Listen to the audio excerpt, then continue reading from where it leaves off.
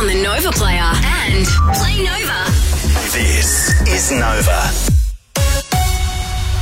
3 minutes past 7. Good morning, it's Ange Anderson. A woman's been questioned over the stabbing of a man at a house in the Grange this morning after fire crews were called to put out the blaze at a house on Inglis Street just before 5:30, with the place now a crime scene. It'll be a sweat fest again today as this heatwave continues, with Brisbane heading for a top of 31 degrees, but the humidity will make it feel a lot warmer. Cardinal George Pell is being farewelled at Sydney's St Mary's Cathedral, with protesters ordered to stay across the road in Hyde Park. Federal police have charged 9 people alleged to be part of a money laundering syndicate, bringing an end to a property buying spree. And The Blacklist is coming to an end, with the show's 10th season to premiere on February 26th. The last.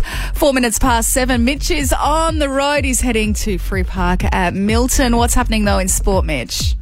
Aussie cricketer Usman Khawaja is free to make the trip to India today after some visa dramas that kept him grounded were cleared up. He'll now join his teammates ahead of the first test next week. Meanwhile, the Brisbane Heat are in action tonight. The Big Bash's Challenger final is in Sydney. They're taking on the Sixers. The winner, of course, moving on to the championship final against Perth on Saturday night. And Tom Brady has announced his second retirement from the NFL, but insists now it is for good.